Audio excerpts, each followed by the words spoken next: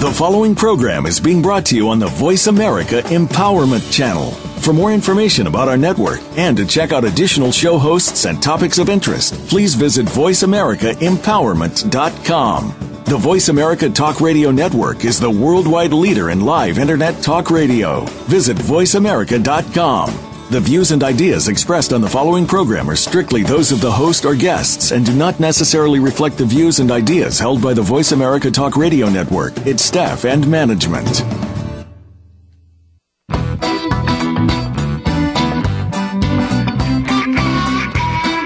Your brain might just help you learn something in more ways than one. Welcome to Dr. Gary Bell's Absurd Psychology. Dr. Bell is a licensed marriage and family therapist. He'll be your guide on this crazy exploration designed to bring life back to our existence. Can you become the element of change in an ever-changing world? Possibly, but you've got to listen on to find out. Now, here's the host of Absurd Psychology, Dr. Gary Bell. Welcome, everybody. This is Dr. Gary Bell. We are back for what I call Season 3 because this is my third contract with VoiceAmerica.com. I'm so proud to be back on the Empowerment Channel. We did take off last week, but here we are back again. We're going to be talking about Hollywood childhoods, and this is a very interesting show because, as you know, all of us know because we watch television and the media and all kinds of things, radio, we see that celebrity life is a complete different life than the life that we all have. I am so fortunate to have Nels Van Patten on this show as our special guest.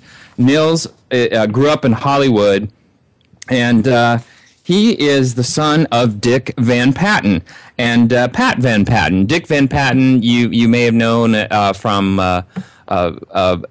8 is Enough and several television shows that he was very famous for back in the 60s and the 70s and up into the 80s and even into the 90s. Nels Van Patten was born in 1955. He grew up around Hollywood, California, mixing with rich and famous people. He's an actor, a producer, known for movie Summer School in 87, Grotesque in 88, Backyard Dogs in 2000. He's been married to his wife, Nancy, since October 9th, 1994. Nels is also a tennis professional and an elite professional, which is USPTA, U.S. Professional Tennis Player Association member. These folks have to be at least 22 years old, pass a written elite exam, which covers business, programming, sports science, tennis operations, elite stroke analysis exam, and even elite-level on-court exams. And in addition, members have to earn 16 specialty courses and 24 APC credits. Elite professionals are required to earn 6 credits every 3 years to maintain their membership, and they commonly are considered for director of tennis or head of tennis professional positions. Nels happens to work in Sherman Oaks, California, and he does that as a professional, but also is very active in Hollywood and very active in mixing and meeting and talking to several people that he's grown up through his childhood and through his life in Hollywood. He is a fascinating guest. Now, I just have to tell you that growing up in Hollywood is not a life for a child that we all imagine. Nels will take us through the romantic images and dive into the murky world of growing up on center stage with the entire world as your audience. He's true to his father's talent. Nels will give us incredible insight how the real side of Hollywood has affected his life and many of the Hollywood elite's children that he grew up with. While his father prospered in the golden age of television, Nels continues to experience the evolution of Hollywood firsthand by being there and knowing the people who live there. Hollywood has influenced all of our lives, all of us, all over the world in more ways than we can imagine. Nels, I just want to welcome you to our show. Thank you for joining. Thank you very much, Dr. Gary Bell. I really appreciate that. You're being very, very kind to me. I have to say I'm getting a little bit goosebumps right now. I don't know if those who know, I'm not even sure if you're aware, my father, Dick Van Patten, just passed away a few months ago. And I'm not sure if you were aware of that, Gary, and the audience. My father, Dick Van Patten, from 8 is Enough. He was an incredible father, and I just want to say and my heart goes out to him. And to anyone, all the listeners out there, that's the most important thing to me is love. The most important thing to me is love, and I lost somebody I loved very, very much, and I know that we all feel the same way.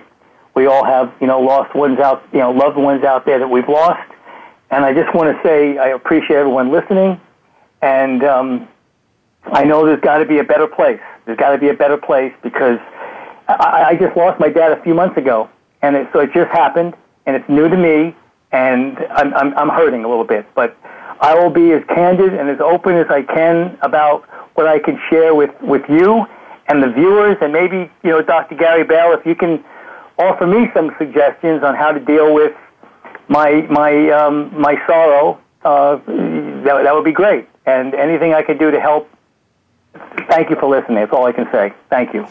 Yeah, no, Nels, it's interesting because I also lost my father a couple months ago, so we share that. And my family grew up watching your father on television. We grew up in the farms in Indiana, out in the cornfields, and there were only 4 stations that we had when we grew up. But the deal is that your father played an enormous role in so many people's lives. And if you think about death, and I said this at my dad's funeral, and I've said this over the years to my clients that are grieving, yes, just to anyone who's grieving, bottom line is our job is to remember people's lives, not how they die. I don't think any of us ever want to be remembered for how we die.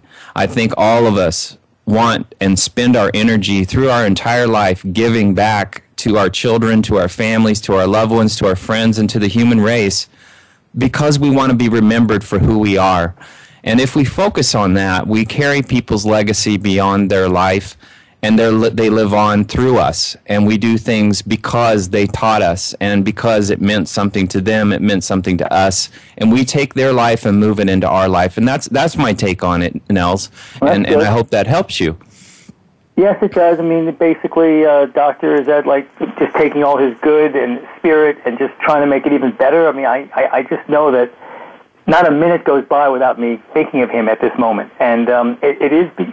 I've been doing okay. I mean, I'm still working as a tennis coach, and here in Los Angeles, California, and I have a lot of gratitude that I'm still healthy, and even at my age, I'm still going and I'm still moving. But my father motivates me every second. So if I guess, is that what it's pertaining to? My life is still enriched. I just miss him dearly, my father, because he gave me, and he gave my brothers and my mother and anyone that was connected with my father so much. He made life so much fun. And that's and we're from New York originally. I don't know if you knew this. I came out here in 1970, so I was 15 years old. I even hate to say I'm 60 years old today, but that's on the record. But thank you very, very, very much for your suggestion. I had a brilliant person like yourself. I ran into someone that I knew, and I said, "What should I do? I'm feeling this. I'm feeling very morose, and I'm feeling upset. And how do I deal with my father's loss?" I mean, he said to me, he said, "Nels." Oh, that's how you pronounce my name, by the way, Nels. Okay. E-L-S. Okay. Thank you. He said, "Nels, you have to, at this moment of your life, you have to," I can't even think anymore because I'm so emotional. "You have to control your environment." I said, "What?" He said, "You have to control your environment." I said, "What?" I said to my friend, I said, "What do you mean?" And he said, "That means at this time, you, because of what you're going through, you need to be a little bit selfish, and if you want to go out, go out. If you don't want to go out to a restaurant, don't go. If you want to take a trip, take a trip. If you don't want to take a trip, don't take a trip." Basically, he said, if do what you want to do, and so you must control your environment. Hang out with your friends, the ones that you want to be with. Don't go out just for the sake of going out. And that helped me immensely. So this man, when he said to me, "Nels, control your environment," is that I like that. I've been doing that. So I'm spending more time, and my wife is wonderful, and my mother and my siblings are great. But I am spending a little bit more time being more introspective about life and the things that are meaningful to me. I'm sort of embracing them, sort of taking that in, if that makes any sense. It's helped me controlling my environment. Nels, it makes absolute sense. And here's the deal about emotions. You know, as you're going through a grieving process, if you think about emotions, emotions are only biologically in our brain. Neurologically, our brain can only sustain the energy of an emotion for no more than 3 minutes. And so if you study neuroscience, the study of the brain, you'll actually understand that the only way that you can make an emotion go on and escalate into something that takes you over is if you keep making excuses for why you feel that way. If you go, okay, I'm sad, I'm very angry, or I'm very upset, whatever the emotion is, and you just leave it there without thinking about why you're that way, you just let yourself be that emotion, your brain runs out of energy and goes back to a peaceful state. The problem is people want to control emotions, and so what they do is they overthink them. They apply to the reasons why they feel that way. Then they feel even more escalated, and then the emotions take them over. And that's called emotional management and emotional intelligence. Oh, that's great. Thank you, Gary. That makes a lot of sense. Thanks. So, yes. What was your dad? You know, let's just start with your dad, and we'll move on into your childhood, into your life in Hollywood. I mean, you've been out here 45 years now. What was he like at home? Well, my father, Dick Van Patten, was everything you could, to me, everything a father should be. I mean, he was there with us 24/7.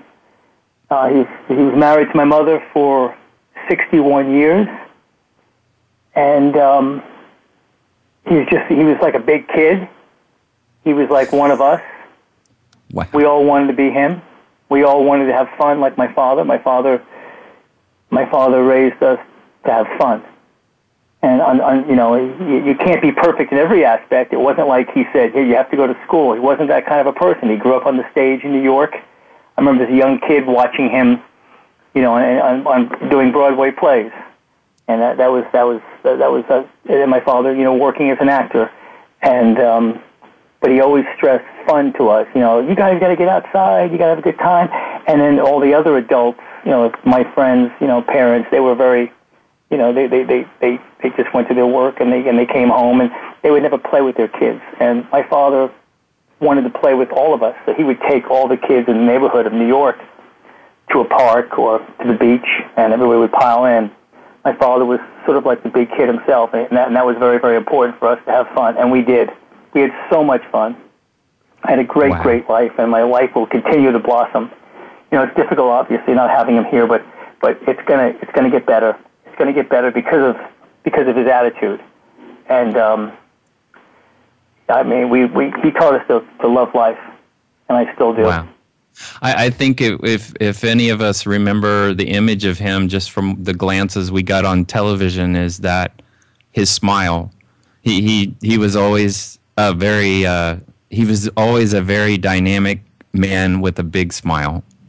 Yeah, he had a great personality. I mean, you know, I wish I had half of my father's personality. He just made everybody happy. It didn't matter, you know, what you did for a living or what facet of life you walked. I mean, basically, my dad was nice to everybody, and he was just incredible just to be around him. Everybody loved him. He never had an enemy, and he always uplifted everybody. He always uplifted all of us. And I bet he as far as the smiling goes, it was true. He just wanted to be here. He just loved it, and he didn't fear death either. He didn't think about it, even up to this this just happened a few months ago, Gary. And even up to a few months ago, he would look at me and he said, "You know, Nels, I would give everything back just to be you."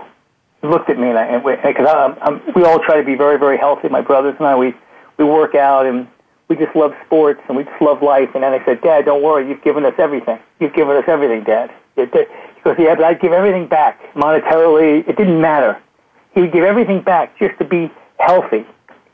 And I said, you know, and so it kind of hurts you even saying that, but Yeah. He's right. I mean, it's all about your health and your love. Right. Health and love, and I'm still working at both of them. That makes sense. You spent a lot of time with your father when he was passing. Is that correct? You were kind of a caregiver in some ways. I was his caregiver. I was with him every day. For the last 10 years, he was having a difficult time because it first began with the stroke. Actually, the diabetes. Diabetes it's curable, but at the same time, it can kick off so many other diseases if you don't maintain, a level, a sugar level. And my father, didn't eat properly, and he liked sweets, and so for the last 10 years, the diabetes turned until he had 3 different strokes, and then he had sun cancer, and then he had a aortic valve replacement, and he had prostate cancer, and he had colon cancer, and I used to always joke. Then he had a thalamic pain syndrome, which is like a diabetic neuropathy. I mean, he had so many things wrong with him for the last 10 years, and I used to joke with people when they used to ask, well, how's your dad doing? What's wrong? And I used to say, he's okay. He's got everything but a common cold. So he did. He had every disease but a common cold. And he kept going. He just kept going. In fact, when we went to the hospital a few months ago, thinking he was going to come home, he walked into the hospital. And I thought he was going to jog out. But, that's the way life is. We can't go on forever. And right. I don't mean to keep speaking about my father and death. What else would you like to talk about? Let's make it a happy session here. You got it. It's okay. I'm a happy guy, actually, so let's talk about something else. You know what? It's important to talk about this stuff, and because we all experience it. It's real, and it's what everyone goes through. And his passing is grieving for us because a lot of us have emotional attachment to your father in a very vicarious way. Not everybody has great family. Not everybody has real father. And he represented that to many people. So it's worthy to talk about that. And Nels, I really appreciate you opening through that process. Who were like your neighbors when you grew up here? When you came out to Hollywood, who did you end up? New York and Long Island. It was just we just had great friends and neighbors. They weren't famous. They weren't famous people, but we had incredible friends there. Back in New York. Then we came out to California in 1970. And this is ironic. This is amazing. And this is really incredible. We move in the Hollywood Hills. Okay, my father's doing a play, Adaptation Next in Los Angeles, and we thought we were going to come here for 3 months for the duration of the play and then go back to New York. But then after the 3 months, my father just kept working. He finally said, you know what, maybe we're supposed to be out here. So that was kind of hard, leaving New York when you're 15 years old. Oh, my gosh. All your good friends telling you you're going to come back, and you never do. So that was a little bit depressing. But we get a house in the Hollywood Hills, and being from New York, we had never seen a mountain before. So the Hollywood Hills really it isn't really like Mount Everest or anything, but to us it was. I mean, we had never seen a hill before or a mountain. So here we are. We have a house on top of the hill, and guess who had moved in the month before, adjacent to our house? We're very modest homes. Nothing extravagant, anything like this. We were just renting the house. We were renting the house, and so were these people. They were renting the house for 6 months. The Jackson 5, if you can believe that. Wow! Are you kidding? The Jacksons had just come from Gary, Indiana, so they come to California, 1970. Their house is right next to us, and we become friends. So Jermaine Jackson, Michael's older brother, my age, we become best of friends. In fact, he just called me today, Jermaine Jackson. Now, it's amazing. It's amazing. So we come from California. Now they're nobody at the time. They're still trying to make it. They hadn't come out with their first big hit yet. So we're playing football, touch football, 1970, with Jermaine, Tito, Marlon, me, my brother, Jimmy, Vincent. There's a flat portion of the mountain on top of Mulholland there in Queens Road, right above the Sunset Strip in Hollywood. And that's the only flat portion. And we're playing, football like the way they do back on the East Coast. But out here in California, kids don't play football in the streets. Right. They didn't. So we're all playing football, and I swear. Now, Michael Jackson, again, they're not famous at this time. Michael Jackson comes running out of the house, and they actually put this in the movie, and I swear it's true. Michael Jackson comes running out. He's 4 years younger than me. 5 years younger, 4 or 5 years younger, and he's a little kid. So Michael Jackson comes running out of the house. I still see the picture in my hand. Michael Jackson's holding a transistor, which don't exist anymore, a transistor radio, a little transistor radio, and he stops our game. And little Michael Jackson is saying to us in the middle of the football game, "Hey," he goes, "We're on the radio. We're on the radio. Listen, guys, we're on the radio," just like that. And we all stop. And there is his first hit, "I Want You Back." And we're hearing the song, "I Want You Back." Do. It's their very first hit, which made them. And I still remember and looking at Michael Jackson holding his transistor radio and having "I Want You Back" come over the radio. And then from there on in, then they just took off. And then my father's career took off, and then we all started working as actors, and we became best of friends. And Michael Jackson and Marlon and Jermaine and Tito, and they were at our house every day, and we were at their house every day, and that was kind of like how it all began. And if you want to know anything about the Jacksons, I mean, all I can say is they are the most incredible family that has ever existed, and it's a misconception about Michael, and it makes me so sad, what happened to him. Yeah. And because that guy, he was the kindest, most talented individual I have ever seen or met, and had the pleasure. And I just can't tell you the family. They're all the same. Right. Nels, we're gonna take a quick break, and then we're gonna come right back. We're gonna pick this up. Okay? You bet.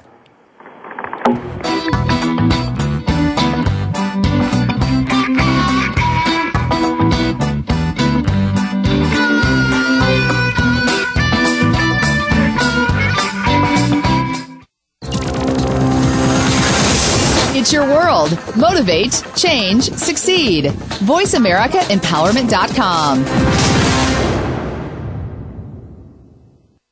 Dr. Gary Bell is a licensed marriage and family therapist in Southern California, but he is here to help you no matter where you are. Visit drgbmft.com. You can schedule an appointment with Dr. Bell, and many major health insurance plans are accepted. Call or text Dr. Bell today at 951-818-7856 or visit drgbmft.com. Dr. Bell could help you take back your life in 4 to 8 carefully constructed sessions. Stop coping and start living in the now. Call 951-818-7856 or visit drgbmft.com today. Are you good at leading yourself? In order to be more effective leaders in business, as managers, or in any organization, you've got to start by being good at self-leadership. On Leadership Takeoff, host Mo Glenner and his guests bring you the tools to help you lead yourself and your team to truly become the pilot in command. You need to tune in to Leadership Takeoff, live every Friday at 3 p.m. Eastern Time, noon Pacific Time on the Voice America Empowerment Channel. Because the sky is not the limit. It's only the beginning. It's your world. Motivate, change, succeed. VoiceAmericaEmpowerment.com.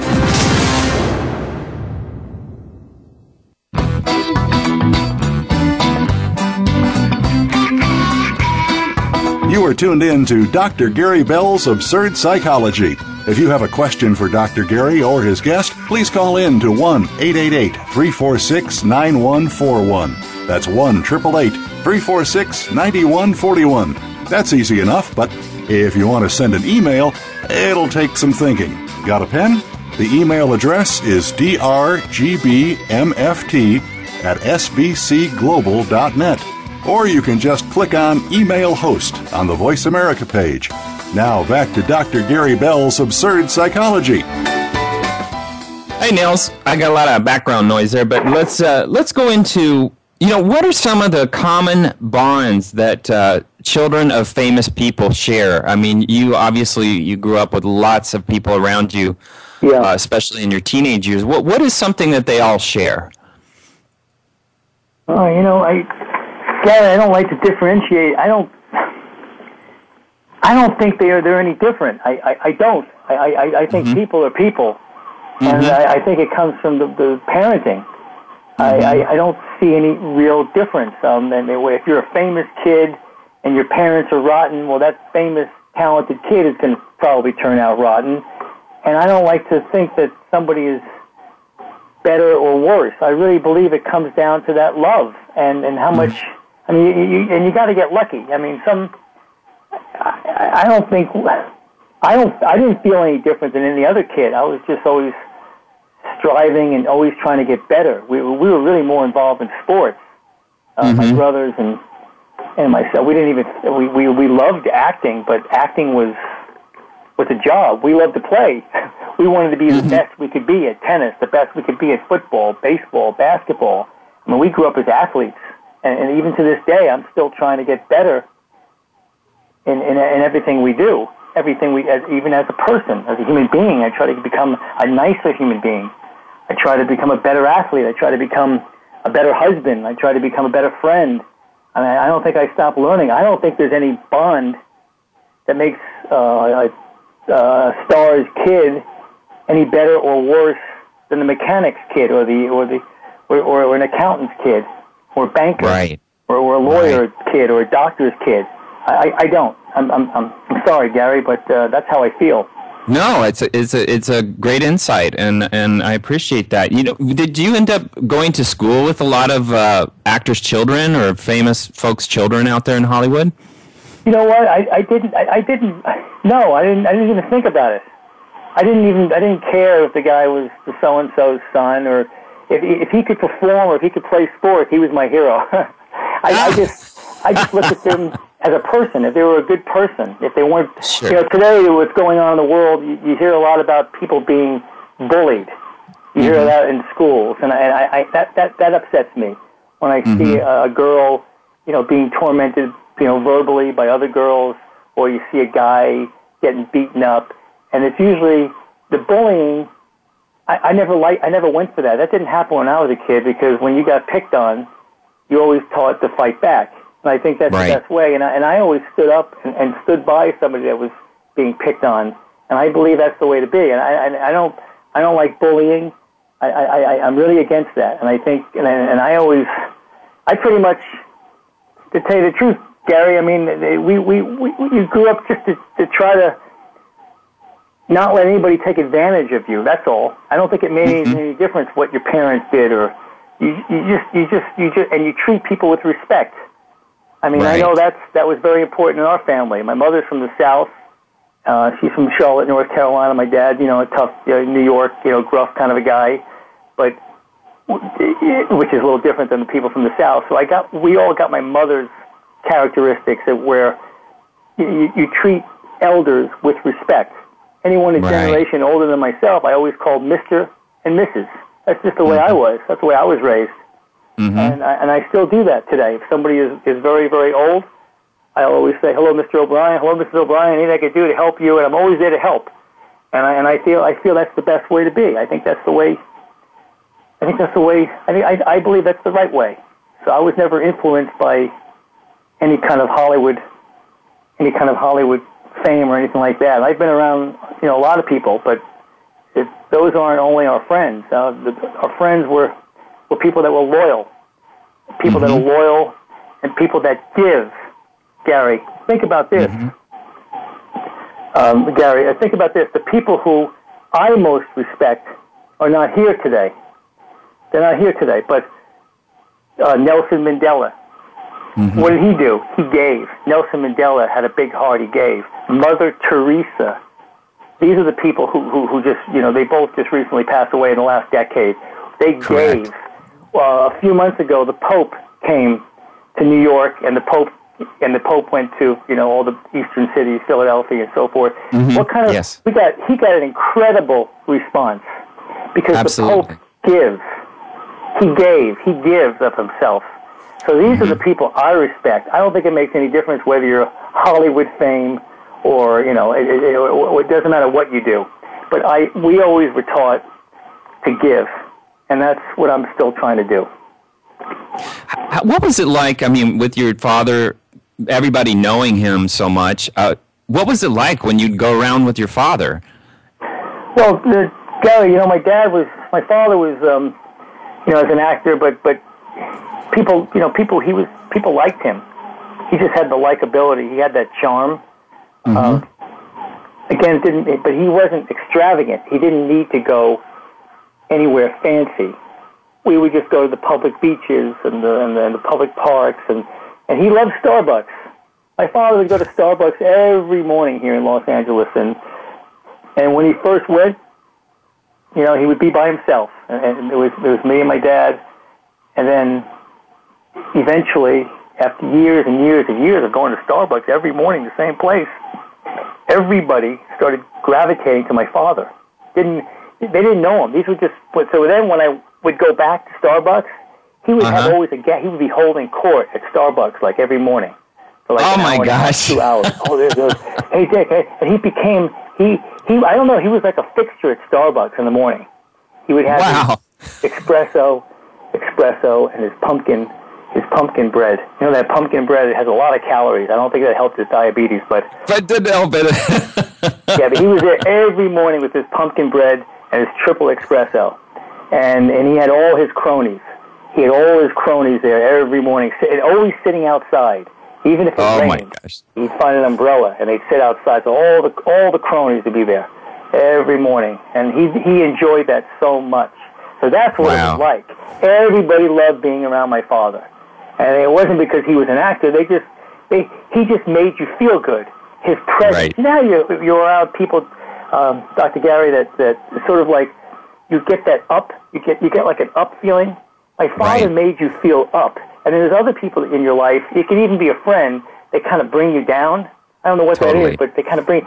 Well, my father was not that. He was the ultimate up pill. So everybody around him felt when they left that Starbucks, we were like feeling so great about life. We just and the pumpkin bread and the triple espressos is like, wow. We had the best. We were so happy just to go to Starbucks with my father. Right. Everyone. Well, what was teenage life like in Hollywood for you? Again, it was, Dr. Gary, it was really about us playing sports. My father would, hey, Dad, it really wasn't any different than anybody else, except he wasn't, as an actor, you're not always working. So you have a lot of free time. Okay. So my father, he didn't have a 9-to-5 job. So days that he wasn't working on a show, he would hang out with us. He'd play tennis with us, and we would all go to the beach together. He would take us to the beach if we had 2 or 3 hours. Let's go to the beach, and my father would go. Even 2 days before my father died, he was in the ocean, swimming in the cold ocean, the Pacific, in Malibu. That's the kind of guy he was.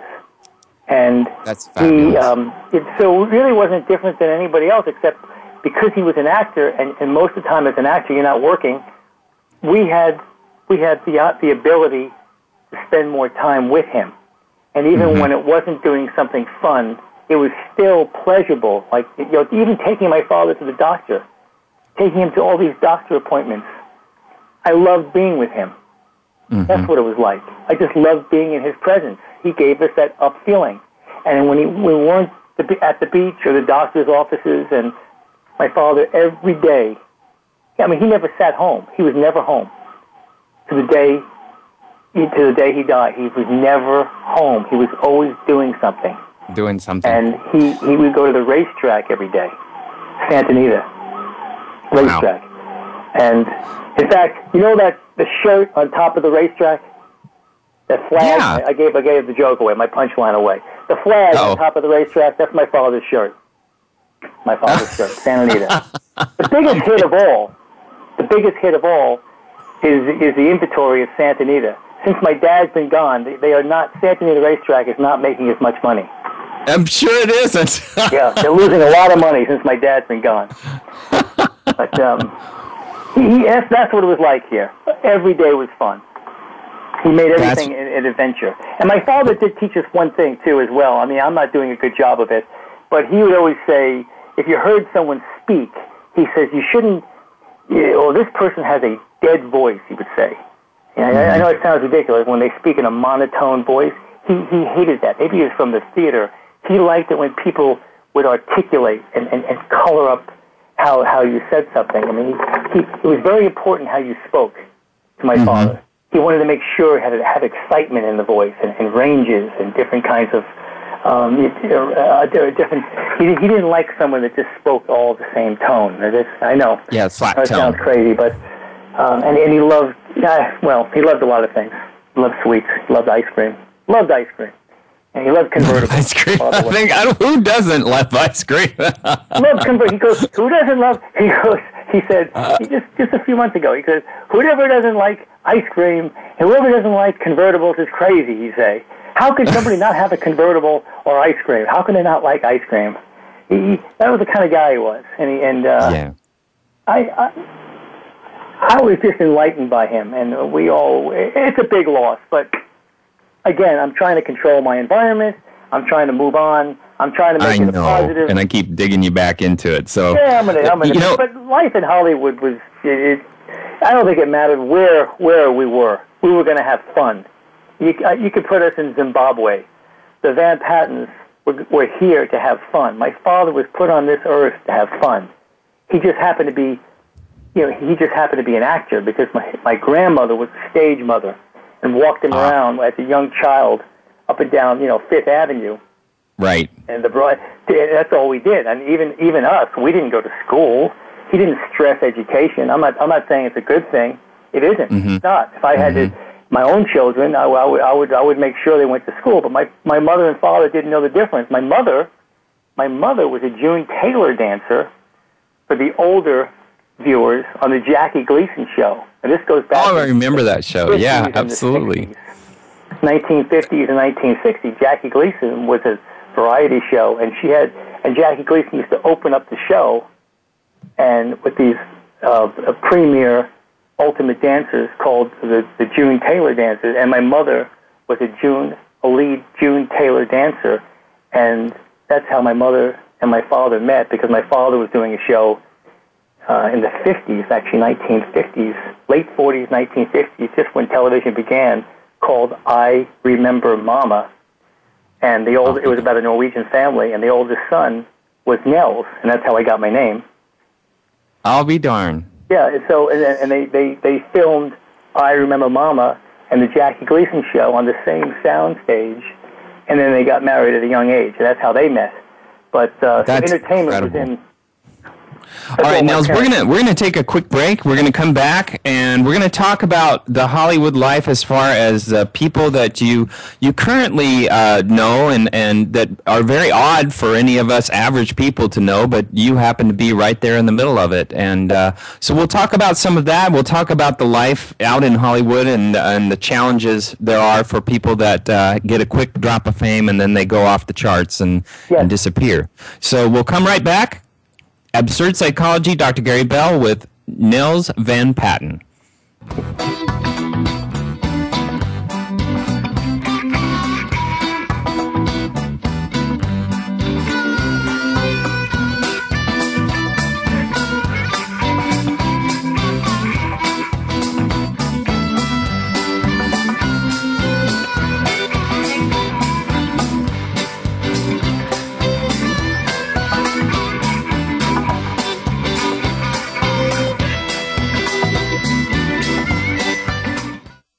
Follow us on Twitter for more great ideas at Voice America Empowerment. Do you like what you're hearing on the show today?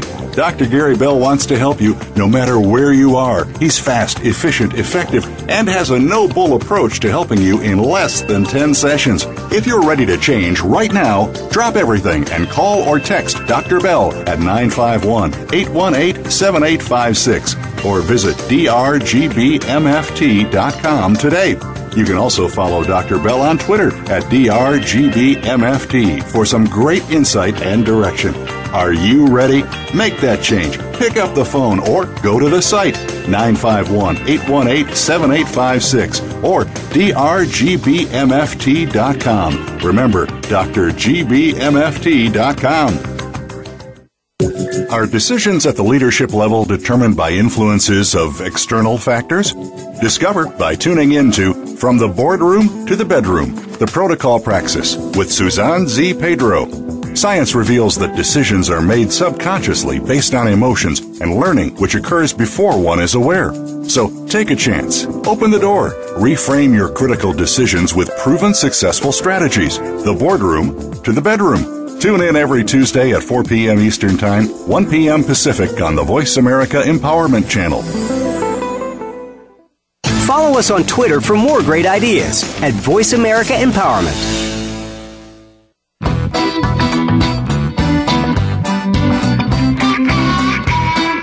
You are tuned in to Dr. Gary Bell's Absurd Psychology.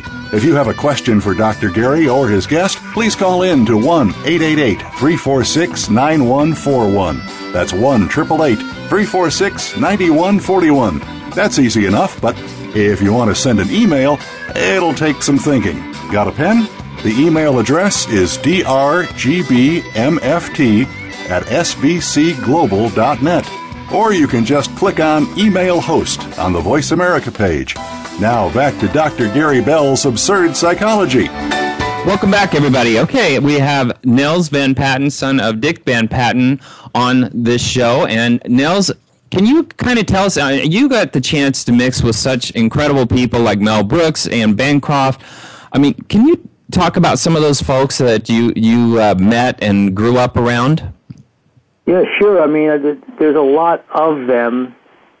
You know, Mel Brooks, I still see. He was my dad's good friend. My father took him to the racetrack, and then he was going to my racetrack every day. Mel with my father, but I've known Mel for 35 years now, and he's like about 88 years old. You would never know it. I mean, Mel Brooks is so healthy. He's still creative. He's an incredible human being, and the thing about Mel, I learned, is his peppiness, his ability to want to learn, even at an elder age. Consistently bettering himself. This is Mel Brooks, 88 years old, and he's always trying to figure out how to become a better person, more creative. The guy's an incredible human being. That's he is. From Mel Brooks. He's been a fountain of creativity through his whole life. You believe this? And he's terrific. Kind of a bad sport, though. But besides that, he's terrific. Kind of a bad sport. Who else comes to mind that for you it was every day, but for any of us it'd be like, wow. Well, Elton John, the great singer Elton John. Absolutely, I was teaching tennis. I coach Elton, and I asked Elton, because I learned so much from everybody else. I asked Elton. I said to him, Elton, what's the music world like today? I mean, you've been doing this since the mid '60s, and you're still going strong. I mean, give me a little insight, Elton. And he said to me, he goes, Nels, if I don't continue to work hard every day, music will surpass me. And I said, really? And I said, I learned so much just from Elton John's quote. I mean, if he doesn't work hard every day, music will surpass Elton John. So in other words, that guy, he's just a workaholic. And I can see, besides the talent, but you can see why his success is still as big now as ever before. I mean, so I learned so much from these famous people, and I can see why they've continued to have fame. And I'm trying to think, the late Farrah Fawcett always had, she was our good friend, and I taught Farrah, she was like a sister, and I taught Farrah tennis, and she would come over every day, and she had unbelievable zest for life and enthusiasm. I could see why she was successful, beyond her looks and her personality. Her personality was just winnership.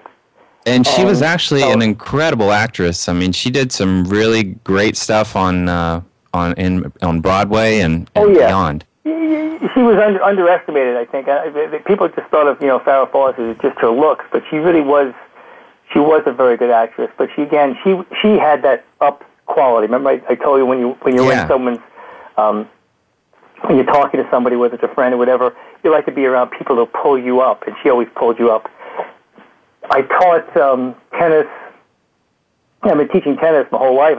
I just came off the court a few hours ago, and I was working with Scarlett Johansson, if you can believe this. Scarlett Johansson, the great. She was doing a movie role as a tennis player, and then I was giving her lessons, and I learned from Scarlett how dedicated she was to her craft. I can see why she's doing great as an actress, because she was the consummate professional. She would show up on time, and she says, "What are we going to do today?" And I said, "Oh, Scarlett, we're going to do the backhand." She goes, "Great." And then she wouldn't leave until we got that backhand or serve or forehand down. I mean, it goes beyond their looks. There's something inside of them that wants they want to succeed. They were just born this way. They want to be the best they can be. So that's what I learned from Scarlett Johansson. And then Jimmy Caan, the great actor, he's older now. James Caan, he was in The Godfather for the elder viewers. He had he was like this New York. He had so much energy. He was like he was intense. So his intensity was his drive to want to succeed. James Caan. So he made me a better person. So what I try to do is I look at all these great people, and I kind of go, okay, what can I take from Jimmy Caan? What can I take from Scarlett Johansson? What can I take from Mel Brooks? What can I take? And I feel if I could just try to take the good from each one of these, not that they didn't have any bad, the good from each one of these people. Everything's about evolution. We should become better.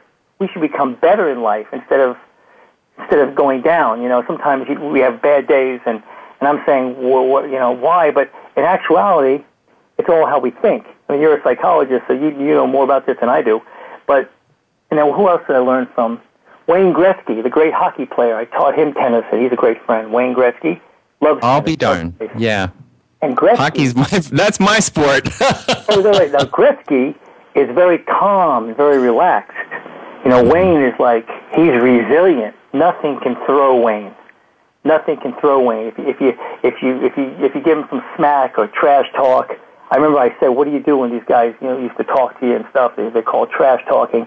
He would just smile at them, because he would look at them and say, "Let the sticks do the talking." It didn't matter what they said. He would just eliminate what they said, and he would let his stick do the talking. So I learned that from the great Wayne Gretzky, to stay cool. Wow. Whereas James Caan was not that way. He was the other way, but it worked for him.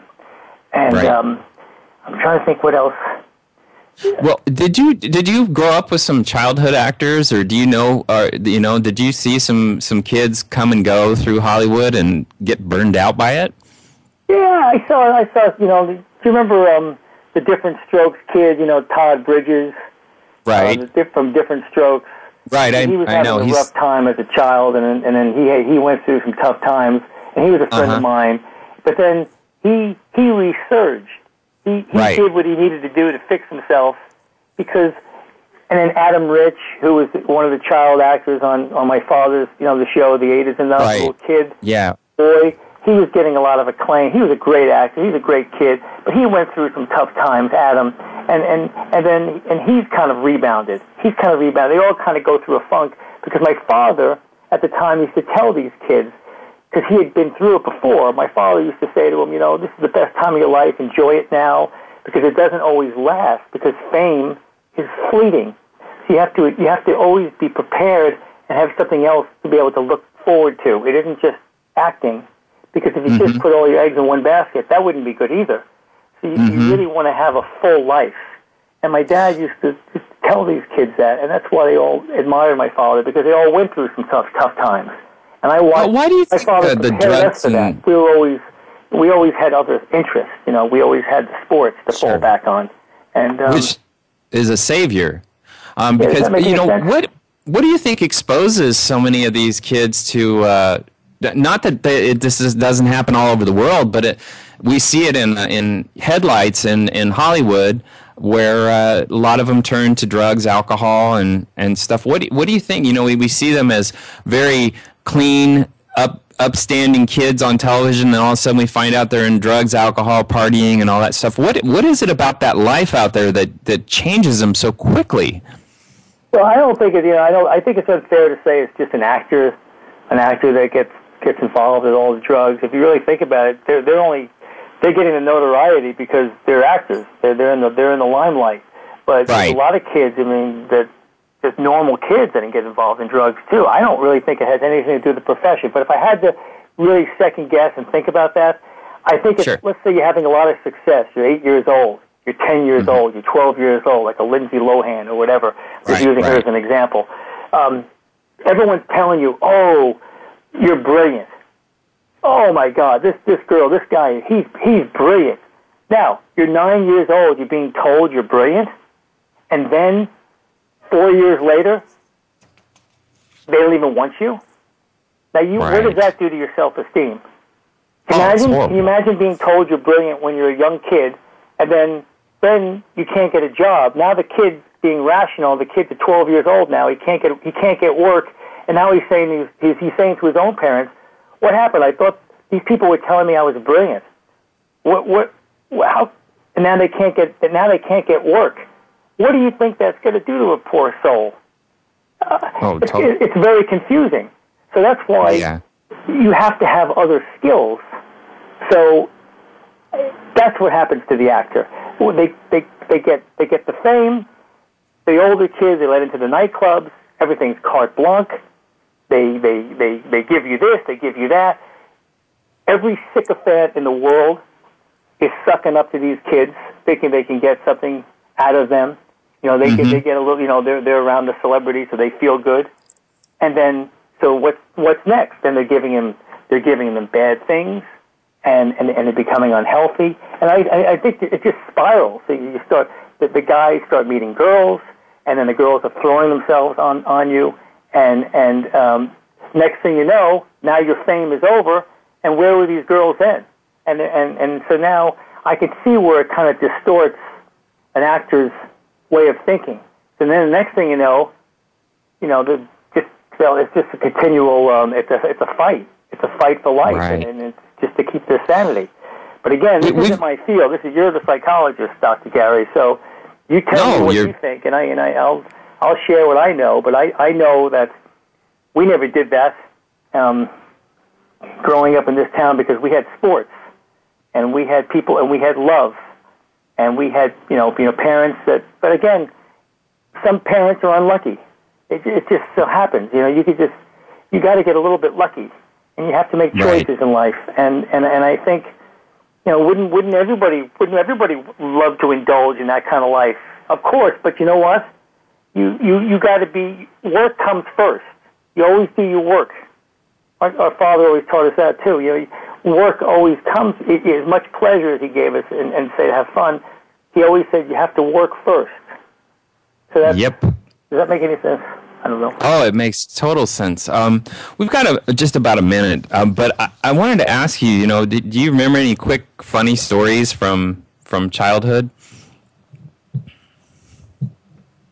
Anything that ironically took place. Of course, I caught you off guard, so don't worry. You don't have to answer. A funny story regarding. We had fun every second of our lives, Gary. I can't remember an anecdote at a specific time. Don't worry about it. That's fine. Every that was day a of my life question. has been fun. Every day. That's fun.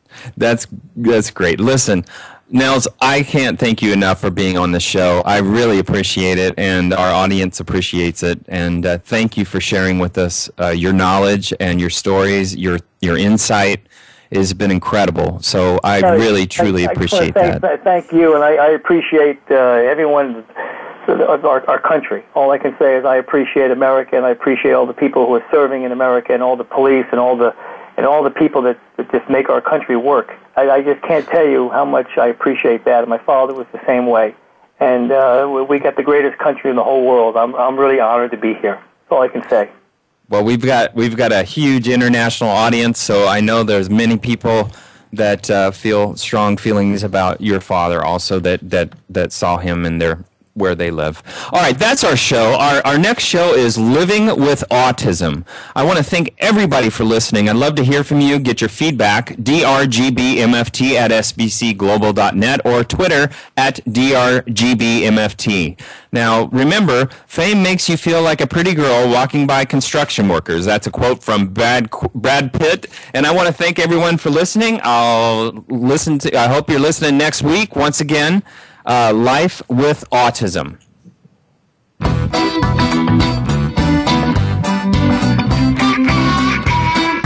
That's our show for this week. Please join Dr. Gary Bell for another edition of Absurd Psychology next Friday at 4 p.m. Eastern Time, 1 p.m. Pacific Time on the Voice America Empowerment Channel. Now, go impress your friends and family with what you've learned today and have them tune in next week so they can be almost as smart as you.